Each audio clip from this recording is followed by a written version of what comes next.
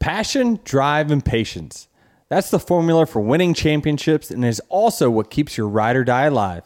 eBay Motors has everything you need to maintain your vehicle and level it up to peak performance. They have superchargers, roof racks, exhaust kits, LED headlights, and much, much more.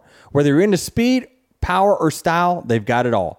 eBay Motors has you covered. With over 122 million parts for your number one ride or die, you'll always find exactly what you're looking for. And with eBay Guaranteed Fit, your part is guaranteed to fit your ride every time or your money back. Because with eBay Motors, you're burning rubber and not cash. With all the parts you need at the prices you want, it's easy to make your car the MVP and bring home huge wins.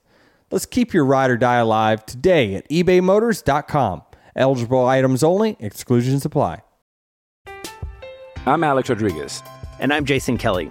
From Bloomberg, this is The Deal. Each week, you'll hear us in conversation with business icons. This show will explore deal-making across sports, media, and entertainment. That is a harsh lesson in business. Sports is not as simple as bringing a bunch of big names together. I didn't want to do another stomp you out speech. It opened up so many more doors. The show is called The Deal. Listen to The Deal. Listen to The Deal on Spotify. He's taking photos for Chase Elliott, Kyle Larson. I mean, he's practically an HMS fanboy. I don't take photos for Chase Elliott. He's probably got a burner account. But the 5. Oh, do you have a burner? No. Are you getting too big for your britches? You never know. You never know. Are you breaking up with me? No, I'm not. Not here anyway. The following is a production of Dirty Mo Media. Hey guys, welcome to Actions Detrimental, episode 22, Hotlanta version. I agree, nobody calls it Hotlanta. I think I saw Brett Jukes from the Atlanta Falcons was part of the NASCAR group. It's like, nobody calls it Hotlanta down here. Agree. We have to have something to talk about. So, I'm Danny Hamlin, driver of the number 11 Coca-Cola Toyota this weekend, and co-owner of the number 23 and 45 for Bubba Wallace and Tyler Reddick. And his co-host is Jared Allen, Purple Vest number 560. I agree, no one calls it Hotlanta, but it was fucking hot this weekend. Really hot. Yeah. How often? I mean, you're just famous now. I hear we're gonna get you your own hero card. Apparently, that's what my PR guy says. He'll like to hear that if he listens to this episode. Who is it? Tyler. Oh yeah. But he also said he hasn't listened in a couple weeks. So. Okay. All right. Well, yep. People starting to yell out Jared's name all the time now. I was at what was the first appearance I had? This week? Oh, no. It was somewhere. I forget where it was. But they were like, where's Jared at? We want to get our picture with him. Someone said that yesterday. See, now, you were walking to the car or to the driver intros, and I did hear someone yell. I wasn't like right behind you, right? I was like off to the side, and someone said, "Oh, where's Jared?" And I thought it was funny because I was just 10 yards back, but trying not to blend in. All right. Well, it was a hot one for sure. I mean, I don't know. I spent most of the time in the motorhome, so who am I to say? I wasn't sitting down in the bleachers, but yeah, it was interesting type of race because we had the Atlanta surface that is aging, and with it aging, it's starting to lose grip. And with it starting to lose grip, we have the tire and the track combination starting to get very dicey, which is why you saw on qualifying cars spinning out and whatnot. It's the tires. It's interesting because it had more grip the more you ran, and the more that you were in traffic. Actually, this gets back to the saturation number. So. Basically, if you take something and it's super hard and you try to slide it across the surface, it'll slide nicely if there's no weight on it. But if you put weight on it, it grips and it digs in. So I think the saturation number that it takes to make the tire actually make grip has gone up in time. Or I'm sorry. Yeah, it's gone up. And so while we're in traffic, and we're running faster speeds, it's actually got more grip than it did when it's out there by itself. So it'll be interesting to see where that goes. I think it probably is due for a tire update. Tires don't wear out there. You could run them all race and not have to change at all. So it's it definitely, I thought, was a very exciting race. How long does it take? You mentioned that the track is already wearing. But this was repaved, 3 years ago now? This is only the fourth. It's something about tracks in the Southeast. I mean, I guess it's probably because of the weather that's creating bad thunderstorms, hard rain, intense heat that's making the surfaces age quicker. Yeah, I mean, we're talking about like you can't see the age with your eye, right? It's all very small. It is small for sure. I mean, you can start to see it because the pavement itself goes from being black when it's laid to it starts getting a lighter shade of gray each and every time you go back. It'd be interesting if there was, I mean, maybe this wouldn't actually work, but like a photo of the surface right when it's paved, and then a photo each It's a time, lot different. each time throughout the year. Darlington took no time. It was, in the course of probably 3 races, it went from being very, very dark as this table to bleached. It's crazy. Whatever the pigment they use there, it changed a lot. What were you gonna say? Nothing. Anything else on tires? No, no. There was that needs to be a segment, Travis. Tires. Something about tires. I hate talking. I love talking about tires, but I hate talking about them because it means there's some improvement to be had. We are, speaking of tires. NASCAR's working on a new splitter configuration. It's called an up-down splitter, where it creates lift for the front car. And the idea behind that is that the front car is at a disadvantage. So we keep trying to reel the front car in, basically. Yep.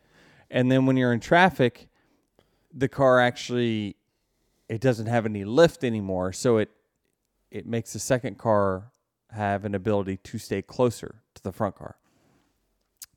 It'll be interesting to see how it plays out. I like the logic behind it. I'm still not sold whether that will change much of anything. I mean, think about this. When we go to the short tracks, aerodynamics is not that big of a deal. It never has been for a while. It's just been the lack of tire fall off that we've had on the short tracks. Like I had a good conversation with Dale Jr. on it. It was like, when we went to Richmond, it used to be double the fall off. Every short track, Phoenix, was more than double the fall off than what we have now. So not only are the cars running the same speed because we build them all the same now and they're all part of the same parts and pieces, you also have a tire that is really, really hard, and we keep taking downforce off the car. And then what downforce does is wears the tire. So it pushes down. So on that cheese grater we're talking about of trying to get the tire rubber off the tire to make it slow down. If you're not pushing down on it as hard, it's just barely taking anything off, right? But if you push down on it, it'll really take some. So you got to have downforce to wear out a tire, or you have to make the tire much, much softer. I mean, huge chunks. Like the levels of downforce in which these cars have is the lowest it's been in since the 90s. And when they put this splitter on it, it's going to be lower than that. Well, I can assure you the tires were much softer way back in the 90s than what they were now. So we have to make sure that, and I know that Goodyear did a test at New Hampshire, and we're bringing a new tire this weekend that is more grip. So it's faster on the short end, and it should fall off. I looked at the numbers. I mean, and it's a couple tenths difference, which, hey, that's a difference. That's a start, certainly. But we've got to just continue to, whatever that mixture and that chemical is that they're, the vials of things that they put in that batch to make a tire, got to just keep making it more aggressive until we have to pit because we're wearing out tires. Yeah. That's for sure. So that will create the lap time variation to these cars can pass. Well, what I'm hearing about this splitter is that's not necessarily going to solve that problem, right? It's going to lift the leader off the ground more, right? Which is not going to lead to additional tire wear because the tires are going to be off. Yes, so the tires will wear less. So he's just going to run the same lap times. If he were out on an open track, which he will be until he reaches traffic. Yeah, he'll have less grip, but not because his tires are wearing, because the car is off the ground. Yeah, he'll have less overall grip from lap 1 on. So, again, you take off the aerodynamic grip, and you need to add mechanical grip. It's the short tracks need mechanical grip, not aerodynamic. You don't need to take away aerodynamic grip. You just got to add mechanical to make it to where setups matter. And driver technique matters. If you don't, then you end up just having kind of a conveyor belt around the racetrack. Right. The leader's lap time will fall off the same. Yeah, you'll see it from. They'll catch the back of the pack and they'll just sit there and everyone's going to run the same time. So that's what we don't want for sure. I'm really excited to see about this new tire combination this weekend to see if they made a big enough step to work on the short tracks. And if it works, please take it to Phoenix because that tire's not very good. Is this what you're headed? You're headed to Texas tonight to test? What are you testing? Tires? I don't know tires. I was leaving at 10 o'clock tonight.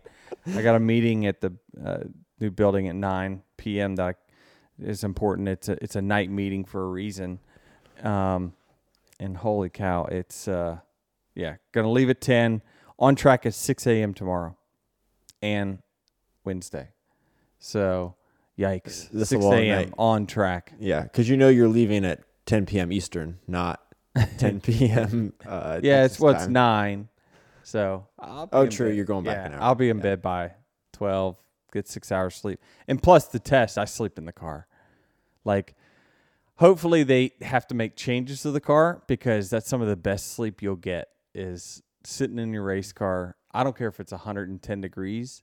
I mean, you can control. And I'm a sitter. I sit in the car as long as I can sit in the car. So, yeah, come in, they jack it up, and that jacking is like rocking a baby. I'm just like, okay, go ahead. Is this a long change? I'll take about 25, 30 minutes. Oh, perfect. Denny, how's the car? Oh, it's bad, Chris. It's bad. It needs a lot of change. Yeah, but you know what the team does? Then they drop the jack really hard and quick, and it startles me and wakes me up. And then I literally crank it and then go 200 miles an hour. Well, we don't go 200 anymore. 190, let's say. So, yeah, it's I'm gonna get a lot of sleep during the test. Although with it being a Goodyear test, we're probably just going to be cycling tires one right after another. Tires. So Goodyear, yep. Hopefully they come with a new combination that's got more grip on the front end, less grip on the back end, and we're going to run Texas. They're doing it because it's like a billion degrees. We're basically on the sun there in Texas. So on track at 6, done at 1 each day. Sounds like fun. I know. I got my oldest here, Taylor, in the studio. She's in a hoodie. She just coming live. She looks like Disney. You just woke up. Huh? She said she looks like you just woke up. I know. Yeah. She just came from Disney and whatnot, and I got a lot of stuff. Yeah, she got a lot of stuff. She just can't wait to show me. I'll be done here shortly, hon, and we'll check it out. But it was Atlanta. I thought was a really exciting race to watch from my seat. I was the guy that had a view of just about every wreck that was in the field. I was the Daniel Dye of in-car cameras this yesterday, which I mean, I hate to say it, but it's like if you're got a view of every wreck, you're probably not running up front. You're probably in the back, and so all the wrecks happen in front of you. But I had a good view of most of them. Didn't really get into any except for the Bowman when he got loose under me and we spun. But yeah, I thought the Corey. I watched Corey go up and clip William Byron, and I heard William post race. He was like, "Yeah, that was my fault." I'm like, "What? Like, am I unwell?" Like there was between my Twitter mentions. You ran into everything according to Twitter. I'm trying to figure out who I ran into. I really couldn't figure it out. But Harvick fans, they were mad at me. I'm like, wait a minute, I didn't even see him. He ran into the corner of me, just like he did at Bristol when he misjudged that, and he misjudged that there was someone else earlier this year that he's, misjudged the right front of his car. I'm Alex Rodriguez. And I'm Jason Kelly. From Bloomberg, this is The Deal. Each week, you'll hear us in conversation with business icons. This show will explore deal making across sports, media, and entertainment. That is a harsh lesson in business. Sports is not as simple as bringing a bunch of big names together. I didn't want to do another stomp you out speech. It opened up so many more doors. The show is called The Deal. Listen to The Deal. Listen to The Deal on Spotify. Hey, it's Kaylee Cuoco for Priceline. Ready to go to your happy place for a happy price? Well, why didn't you say so? Just download the Priceline app right now and save up to 60% on hotels. So whether it's Cousin Kevin's Kazoo Concert in Kansas City, go Kevin, or Becky's Bachelorette Bash in Bermuda, you never have to miss a trip ever again. So download the Priceline app today. Your savings are waiting. Go to your happy place for a happy price. Go to your happy price, Priceline. Was it the red car different? They were not used to seeing maybe that, and they're confused? Was there another purple and orange one out there? I mean, maybe Eric Jones.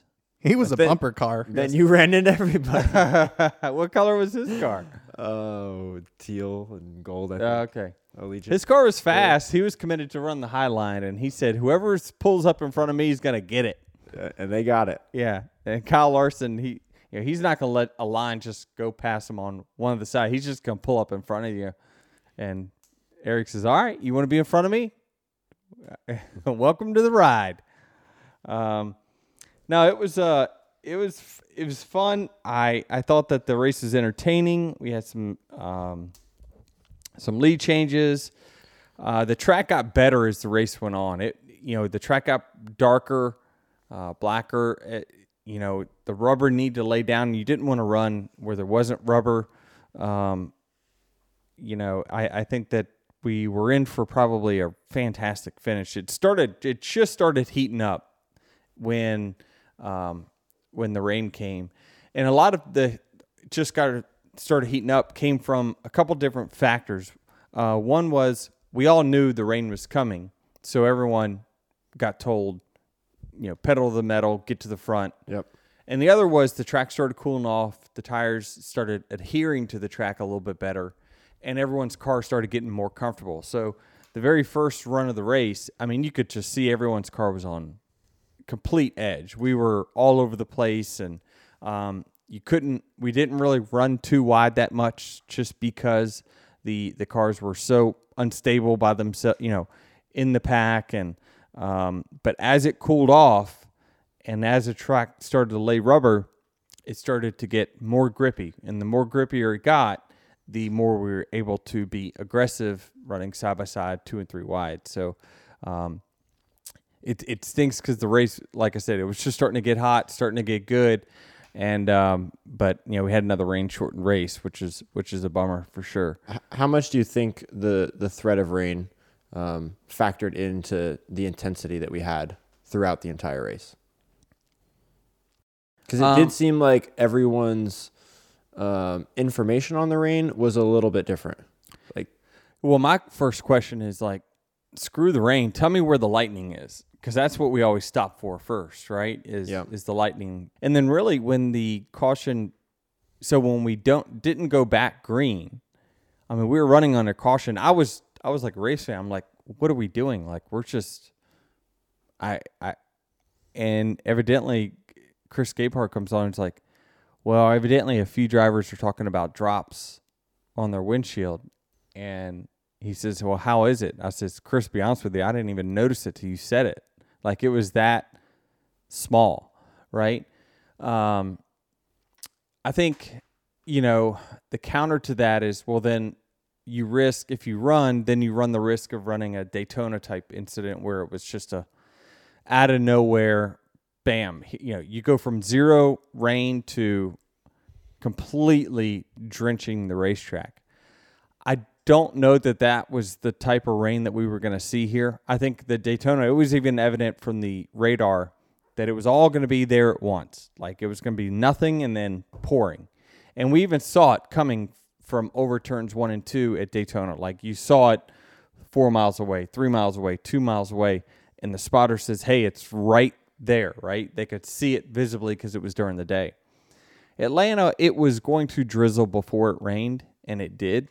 But I think NASCAR's just going to err on the side of more caution now because of that incident at Daytona. Right. The question is it worth it? Is it worth sending the drivers back out there to run 5 to 10 laps, change a couple positions, and then them get caught behind the 8 ball in the rain, and then you have a mess, and then the whole night is kind of ruined because... Yeah, I mean, I don't know the answer to that either because, should William have won the race? I mean, I think it was just because he stayed out, right? Yeah. He was one of the cars that stayed out, and there was a bunch of cars that were staying out. McDowell stayed out. He was about to run out of gas, I think. I don't know. I don't know the answer to that and what's the right answer. Certainly, we've had some finishes that,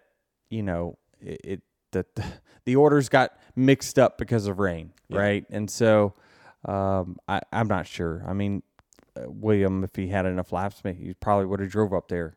He was fast enough to do that. But yeah, it's not. There is no perfect answer to it.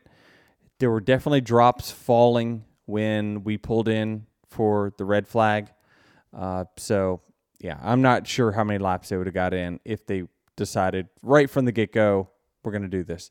One of the ones, I guess, was when I got spun, I think there was 5 or 6 laps left in the end of the stage.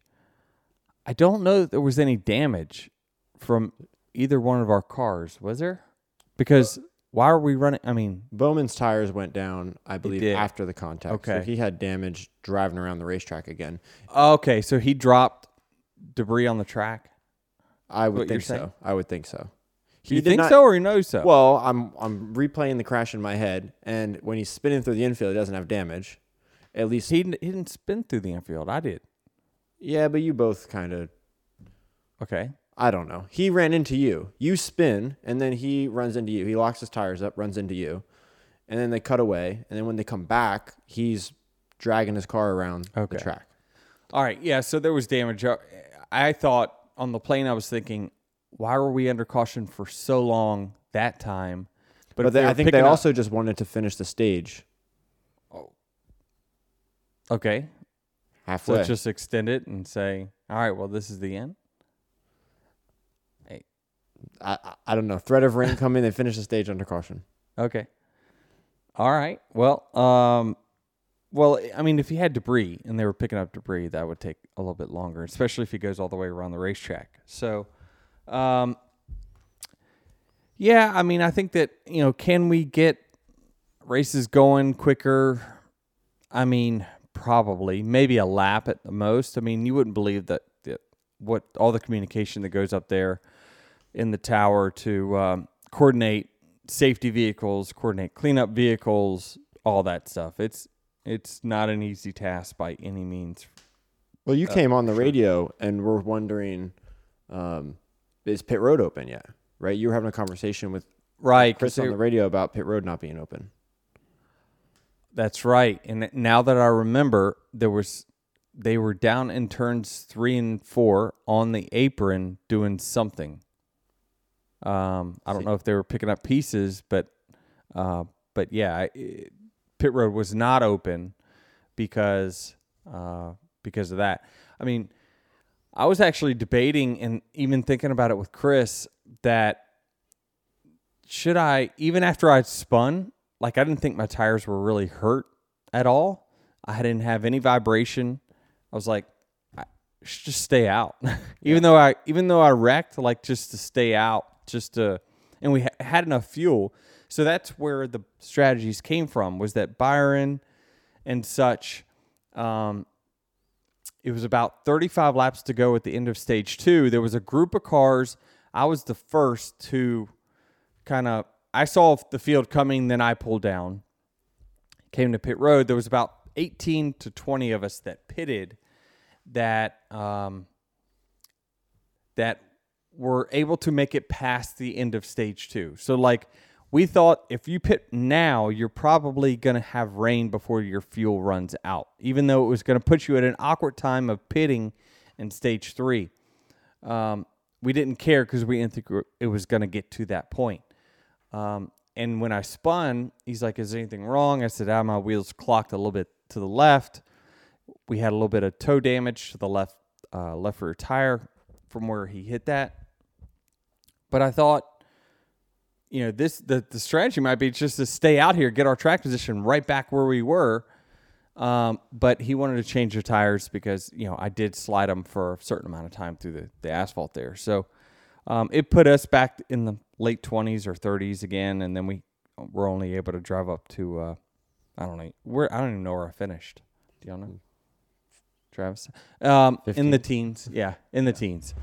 Racing season is underway. New customers download the DraftKings Sportsbook app and use code DENNY. Bet $5 and get $150 in bonus bets instantly. That's code DENNY, only on the DraftKings Sportsbook. Gambling problem? Call 1-800-GAMBLER. For state-specific disclaimers, check the show notes. 21 and older in most eligible states, but age varies by jurisdiction. See DraftKings.com/sportsbook for details and state-specific responsible gambling resources. Bonus bets expire 7 days after issuance. Eligibility, wagering, and deposit restrictions apply. Terms at sportsbook.draftkings.com/auto racing terms. I'm at least looking forward to going to some of these tracks where it's more just the conventional ovals that we're going to go to, the Michigans, the Richmonds, New Hampshires, not speedways and road courses, and hopefully rain. Let's stay away from rain for a few weeks. We've kind of got bitten by that.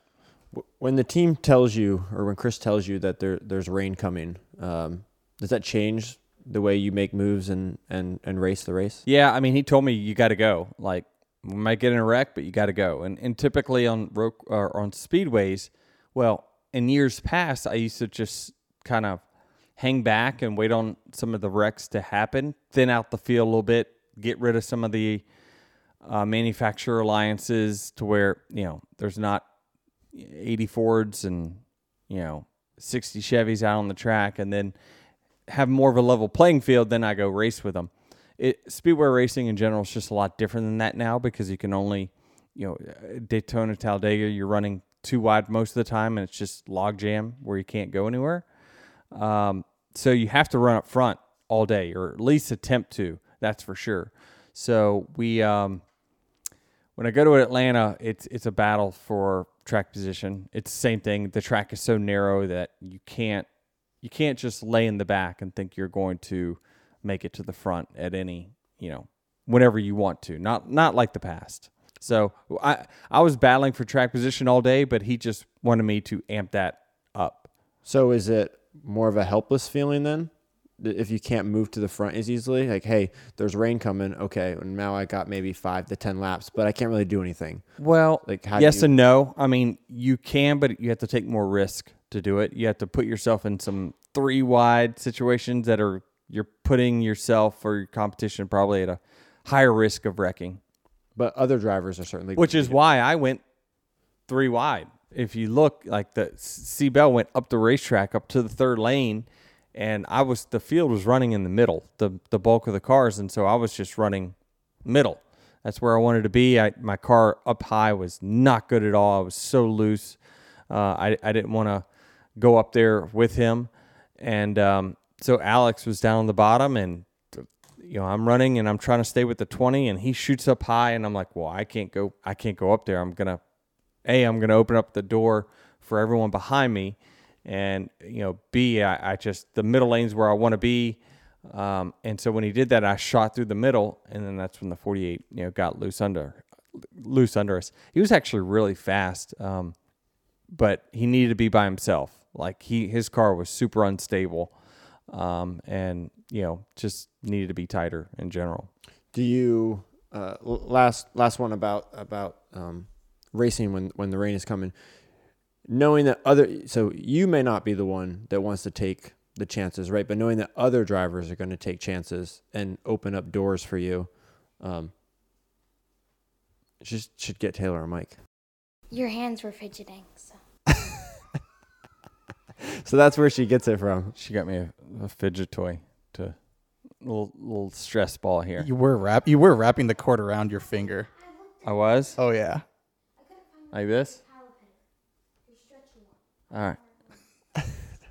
Taylor has more fidget toys than anyone I know. All right, almost done. What I was getting at was that even though you may not be the driver that wants to put yourself in precarious situations, knowing that other guys will, and you account for that, being like, okay, I know that this guy's going to do. Yeah, this no. now. Sometimes you end up in a 3-wide middle situation because the person in front of you just wants to go, and they're going to take any avenue. And if the field, when I say the field, the leaders set the lines, right? If they're running the middle of the racetrack, which primarily that was the line they were choosing to go forward, you're either going to have to go low, put yourself at risk of not having a whole lot of drafting help and trying to make moves that way, or you go to the outside of them and then push them to the bottom lane. So take that middle lane, you're pushing them down to the bottom, and that's when they usually that's the better deal for you if you want to mitigate risk. It's getting to the outside of someone in the middle lane because it puts then the guy you're on the outside of, now they're forced to run the bottom lane where nobody else is at. So and now you've just basically taken the top lane and says, oh, I'm now coming down to the middle because I'm the top car, you're the bottom car. So it's an interesting way of kind of playing that game. So William Byron wins the race. That's now 4 victories on the season for him, tying he had 4 coming into the year, career wins. And now another 4 this year. Yeah, we saw this coming. I definitely saw it coming. You saw it coming, right? Because you called it. Well, let's go back to episode 1. I said the guy's going to make the final 4. I actually had him as one of the best restrictor plate racers. That was very underrated. Yeah, a breakout year. He was due for it. I think he's just had a steady progression of getting better. And, mix that with, he came on and was a guest of our show. We know you come to Dirty Mo, you win races. He embraced the bracket challenge too. Right. Yeah, bracket challenge winner too. This would be a monster year if that was a real thing for William Byron. If it was a real thing. It was. It's just he didn't win anything.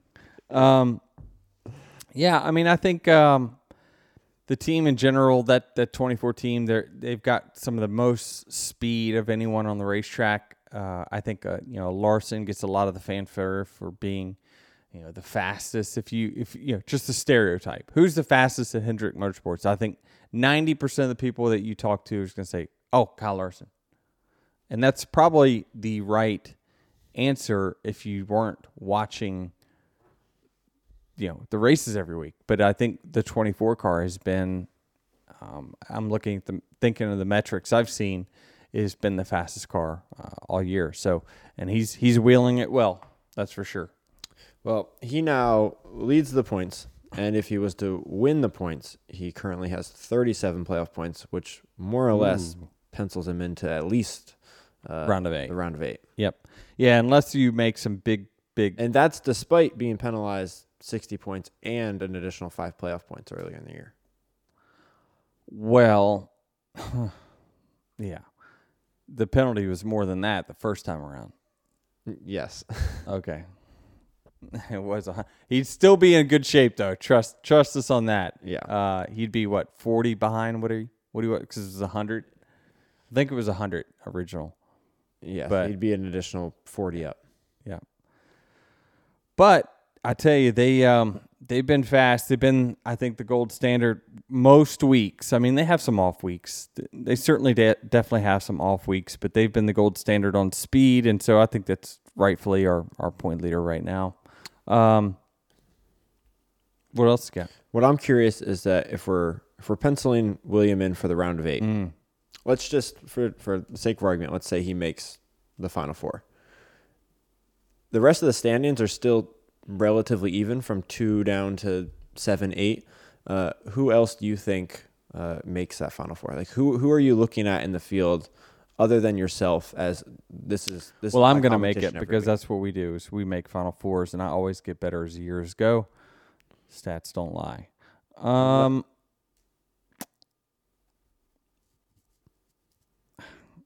right, so next in line in the regular season, you got Martin Truex.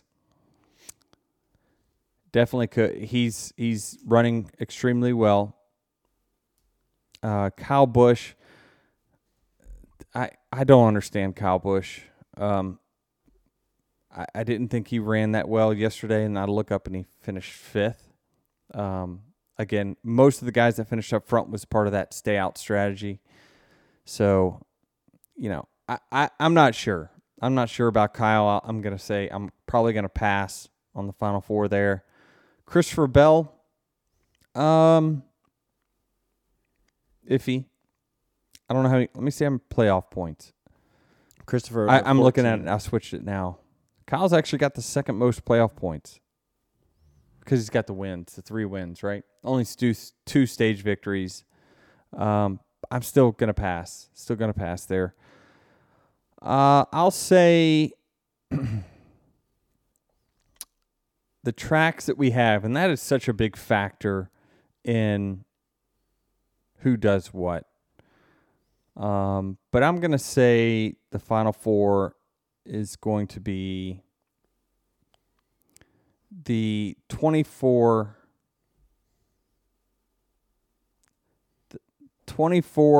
19.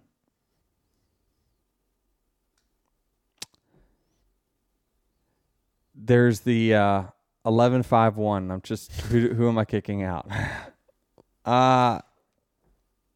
It's really close. Man, it's a toss up. I'll kick the one out. I don't know. It's really close though. 24-19, 5-1 or 5. Messed up there. 5-11. But it's close. It's going to be close.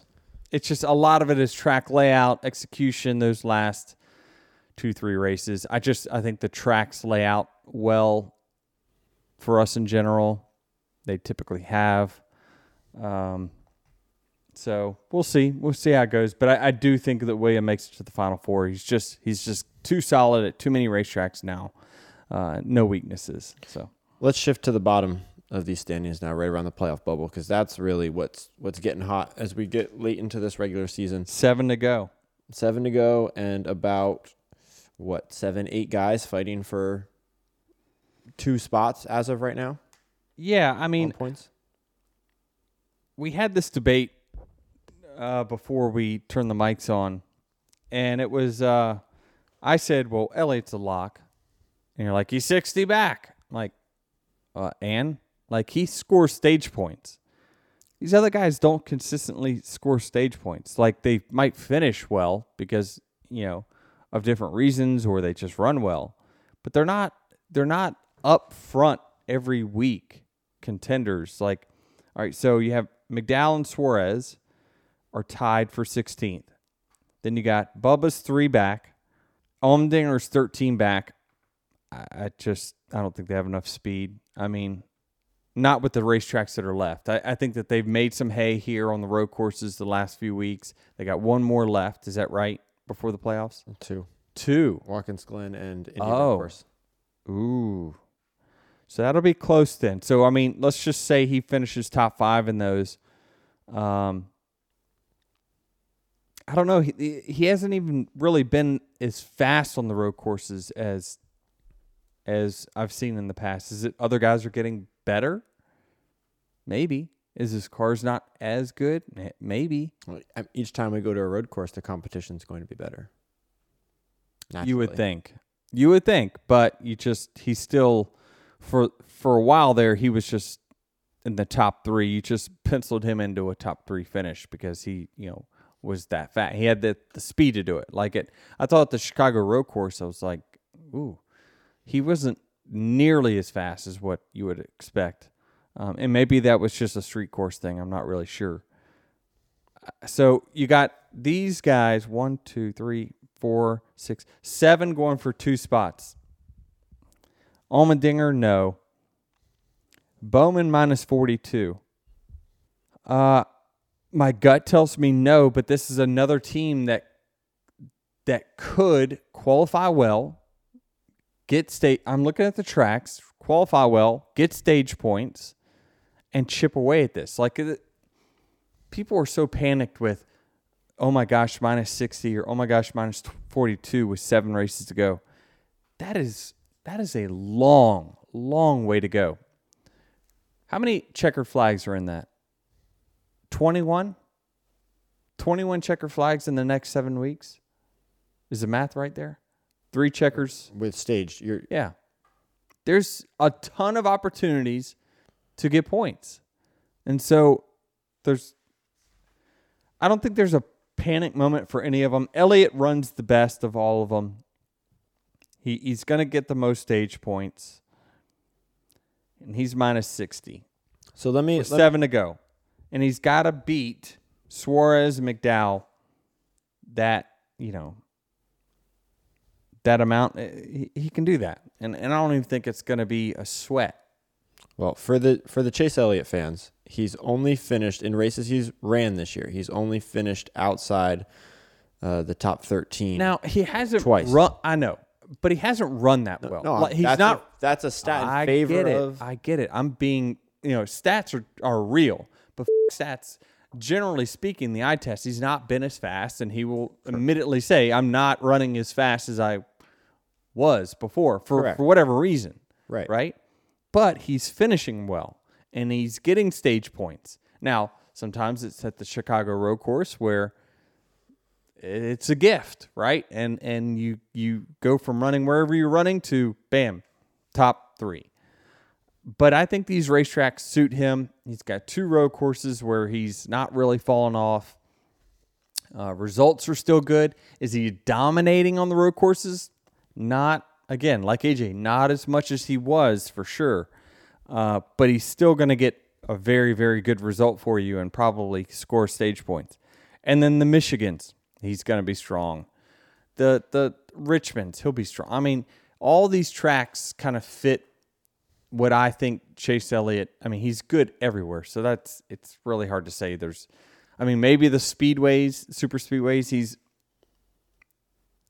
not as good, but I would still put him almost right there on the edge of one of the top 5 guys on super speedways as well. So Elliott's in. I don't care how you mix this thing up with 7 to go. Racing against these guys, he's faster. He's got better results, and he's going to get more stage points. So I'm going to put Elliott in. That leaves 1 spot between McDowell, Suarez, Gibbs, Bowman, Bubba, and Allmendinger. And that's not in order. In the order, it's McDowell and Suarez are tied for 16th. Bubba's minus 3, Allmendinger minus 13. Then you got Gibbs minus 36, Bowman minus 42. Gibbs is an interesting take because he's finishing well. Is he running that well? I don't know that he's getting a ton of stage. I think it's going to come down to stage points. Whoever gets the most stage points is going to get into the playoffs. Whoever does not will not. So this is going to be a battle of qualifying. I think Suarez probably gets the other spot. He's already in. McDowell, again, he finishes really well. He's overachieving, no question. You say overachieving. Todd Gilliland's taken a huge step this year. Shout out to Todd because of how well he's doing this year. I think people are starting to write him off, but he's showing that he's clearly capable of running up front and being a contender. So the front row's got their cars better. So McDowell's going to have a shot. But I just think when you got to put the whole perspective in a picture here, right? Suarez has the best pit crew consistently. Now, Gibbs got a great pit crew. Elliott's got a great pit crew. Bowman's got a great pit crew. Bubba's pit crew's pretty good as well. But I put, if I had to tier them in a certain tier on performance, you look at what has performed over the entire season. Suarez's team is the top. It is. It's just the top. And he's not at a deficit. And he runs 5th to 12th most weeks. Just performance-wise, that jumps at the page at me. Pit crew, he's got the edge. Points, he's got the edge. Elliott and Suarez get the final 2 spots. If we don't have another winner, I guess we do still have Daytona, right? Yep. That is, forget Daytona. I know we can't forget it. It's a part of it. But I'm saying if we do not have a new winner by Daytona or after Daytona, well, then we'll be in the playoffs. I know that, Jared. I'm saying Suarez and Elliott. Suarez being 0 to the cut, Elliott minus 60 are your 2 guys in. That was long explanation, but it's why I reasoned that way.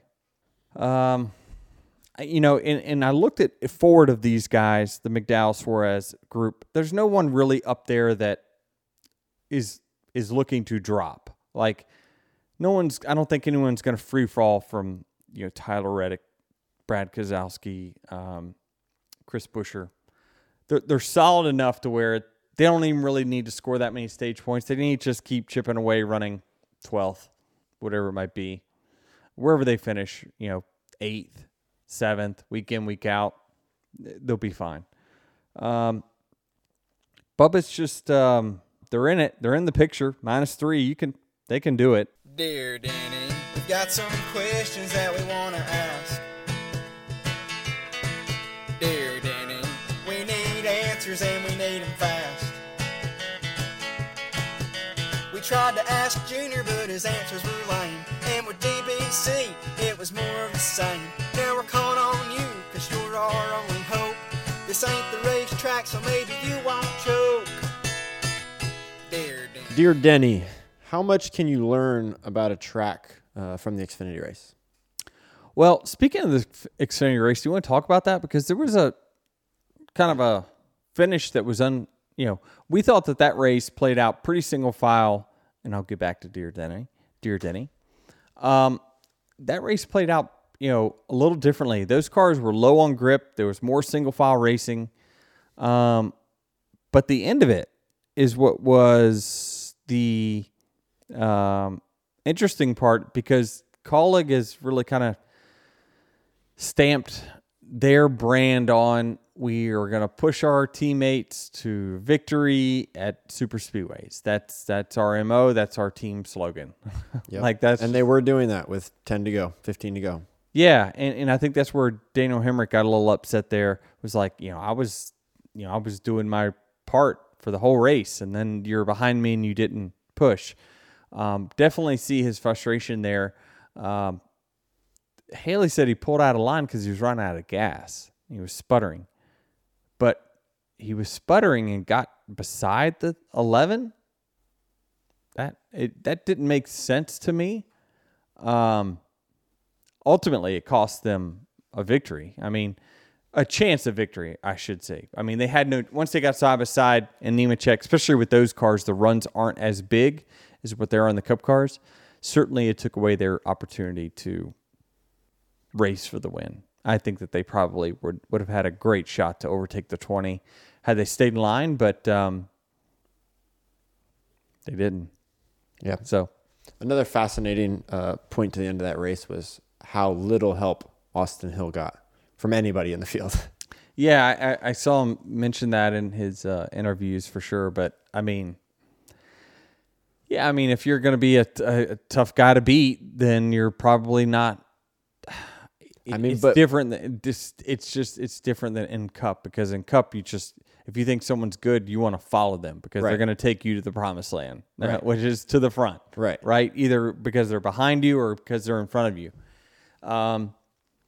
Yeah, it's I don't know. There's a lot of inexperience in Xfinity,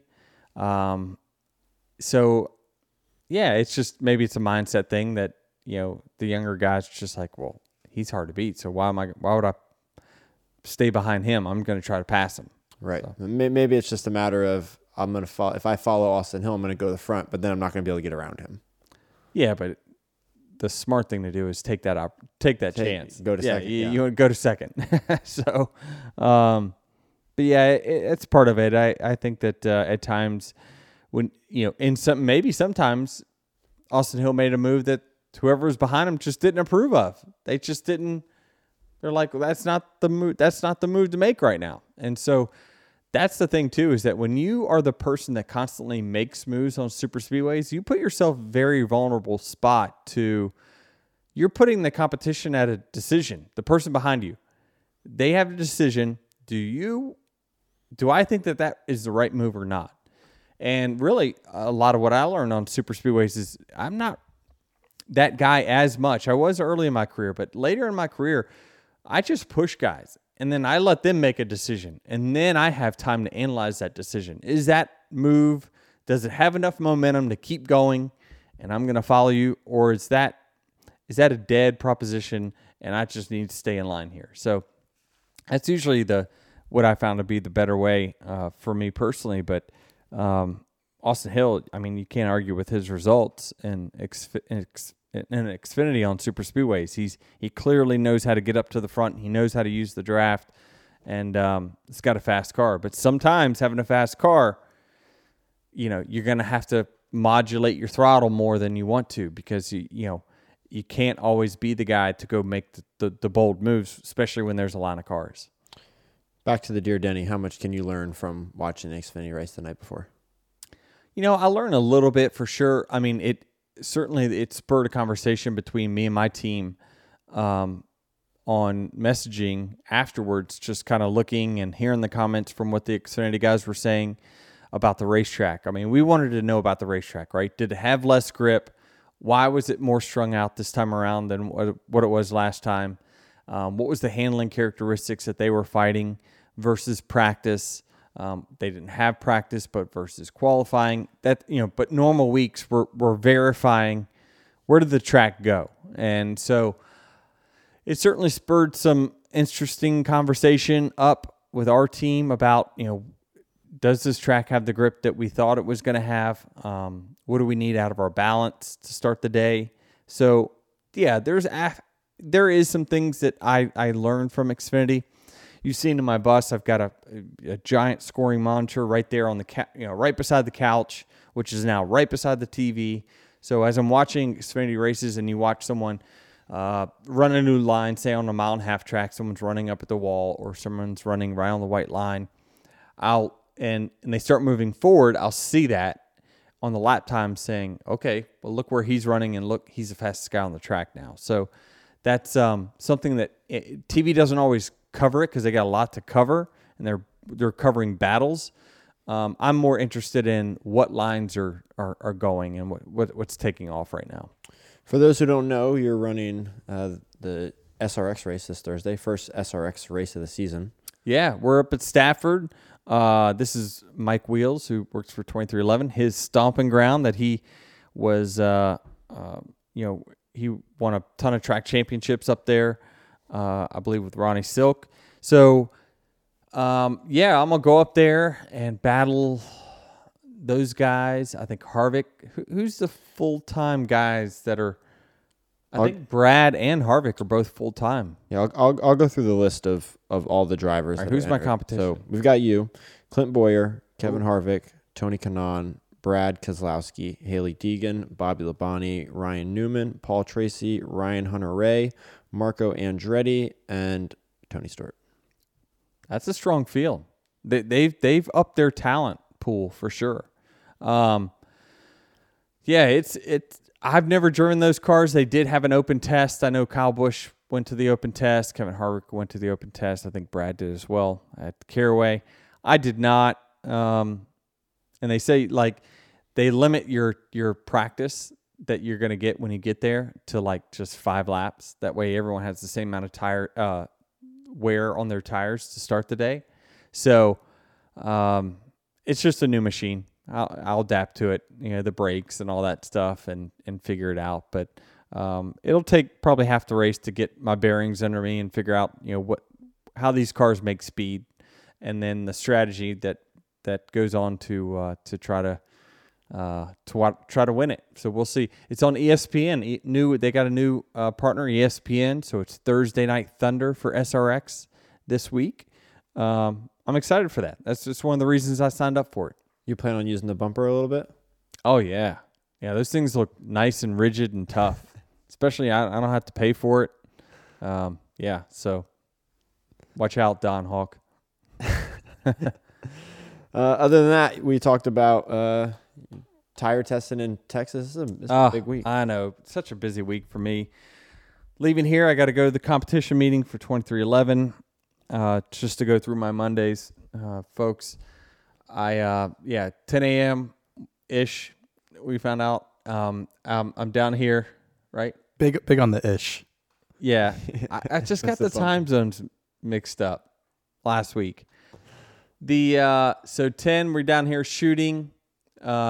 We try to do it on Sunday nights when I get home at a reasonable time. I think I'm more awake on Sunday nights. You probably get some of the better podcasts that we have happen on Sunday night. Yeah, these primetime races are screwing up our schedule. NBC needs to consult with us going forward.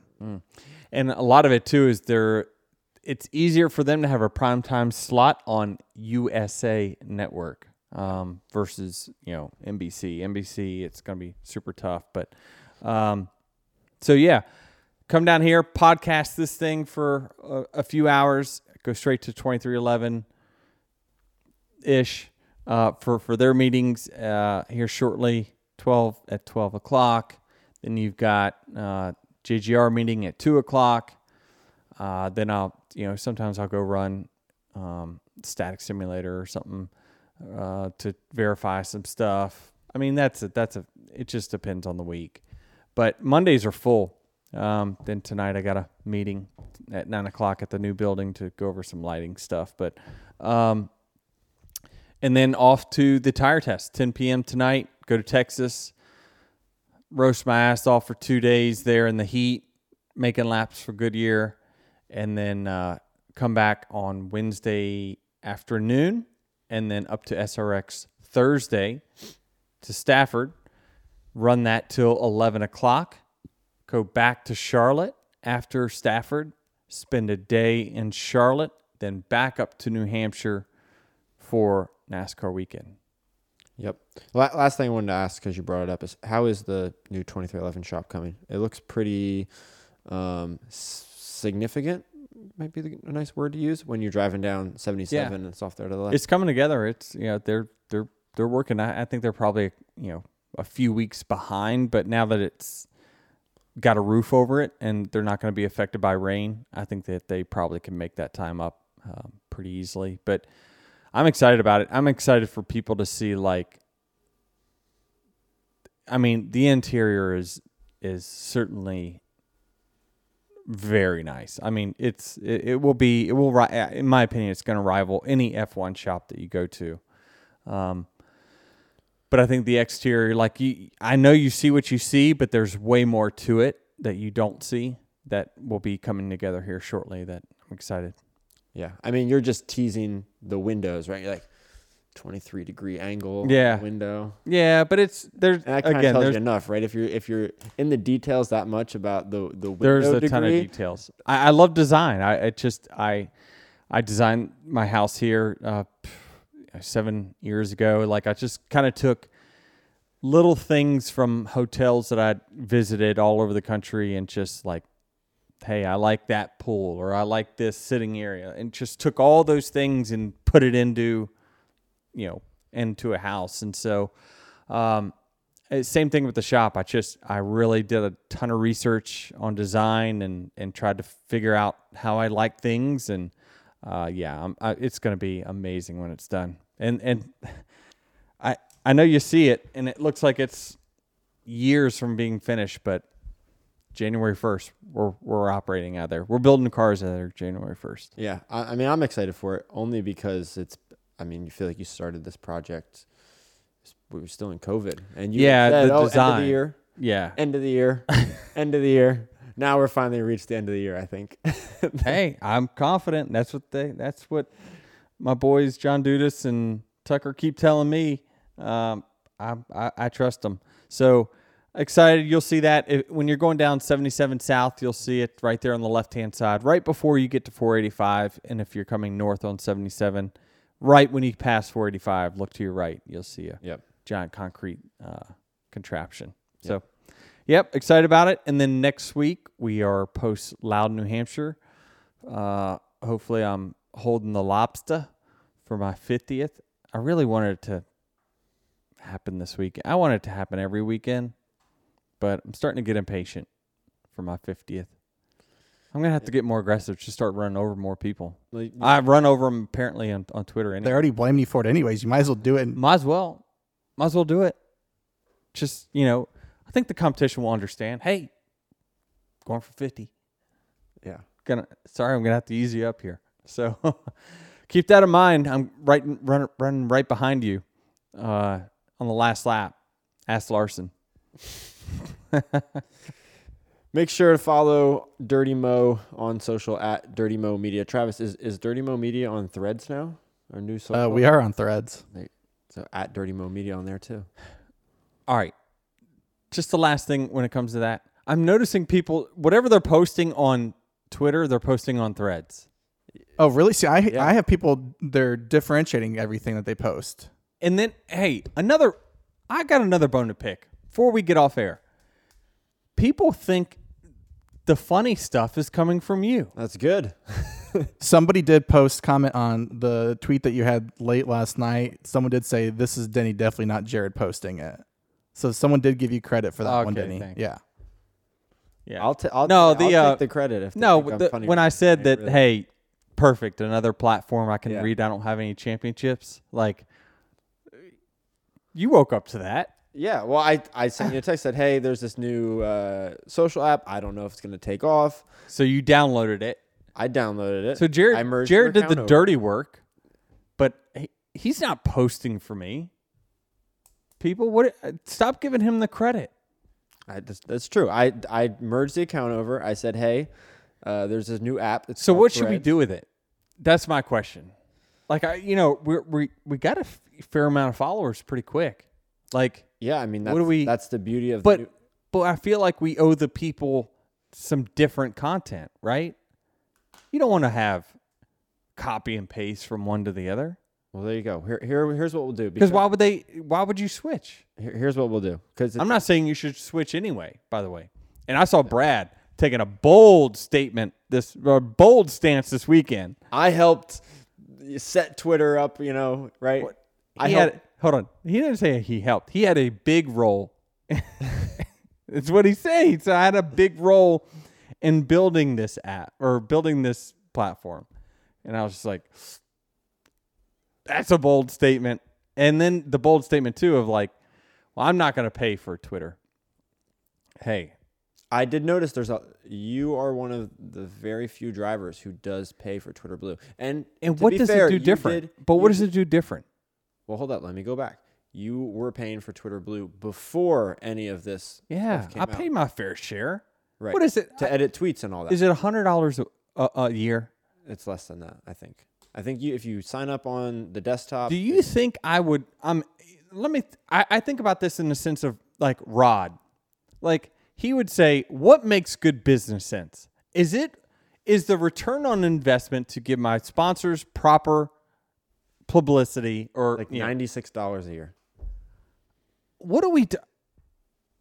Brad, are we really saying it ain't worth $96 to, make sure that you're at the top of the list when things pop up? Like, would you possibly risk missing out on a sponsor or something, like because you just don't want to pay $96? You just don't think it's right? Like that. It. I'm coming for Peacock, FS1. I helped build that damn platform. You wait till I send my bill to them. Yeah, you get a free subscription. I do. It's more about the Twitter was free for 15 years. I know, I'm not paying now. It's like the Wall Street Journal. We use it for news source. It's such a fabulous place for news. Yes, it's got bots and trolls and evidently some DARFs out there as well, but man, it's still such a great news source. I mean, that's how I find out what's going on with the world. Yeah. As soon as it's no doubt for me, you tell me you got to get rid of Instagram or Twitter, and it's Instagram for me out. Like I just feel the information because it's just a picture thing, right? Like, I mean, if we want to get more followers, just put me in a bathing suit, evidently. That works. We might lose followers. Hey, you never know. They might be into the dad bod. Here's what we'll do, though, for Threads. Because Threads is exclusive to Instagram. It's the same company, right? That's what's nice about Threads is setting up the account. You don't have to do anything. You just download the app, open the app, and it merges everything. Do you work for them? It sounds like you work for them. No. Are you getting paid? Do you have another side hustle? I would love to get paid by Meta. That'd be great. If all I got to do is promote on this podcast and they'll send me a check, I'm in, Zuck. Travis, I feel like the most compelling conversation we had today is coming in the last 5 minutes. So maybe we'll get a clip and put that only on Threads. I was going to say, we'll just ask for anyone listening to this podcast, exclusive. This is an exclusive. Go to your Instagram at Denny Hamlin, which is also your thread. I'll put up a question thing, and whatever you want to see on Threads, okay, put it in that box, and then I'll bring all the service announcement. The next post will be from Jared. Yes, because it's going to be a question. It's going to be a question. See, I'm pretty sure with Jared's fame that he's going to do less work for you anyways, Denny. I feel like you got to do more going forward. Like the fame's going to start to get to him. Well, I mean, I split this guy. I mean, he's taking photos for Chase Elliott, Kyle Larson. I mean, he's practically an HMS fanboy. I don't take photos for Chase Elliott. He's probably got a burner account. But the 5. Oh, do you have a burner? No. No? Just remember, Stephen A. and Skip did split, and I think Skip and what's his name? What are you telling me, Jared? I don't know. Are you getting too big for your britches? You never know. You never know. It sounds like it. Are you breaking up with me? No, I'm not. Not here anyway. Yeah. All right. So Jared's gonna post something. Yep. On what they want to see, right? Yep. What do you want to see on Threads? On Threads. So if you listen to this, it'll go. All right. And I'll bring you a list of ideas, and then we'll make it happen. All right. Sounds good. I like it. You got anything else? Nope. All right. Well, we'll see y'all after New Hampshire. Peace out. Check out Dirty Mo Media on Twitter, Facebook, TikTok, and Instagram.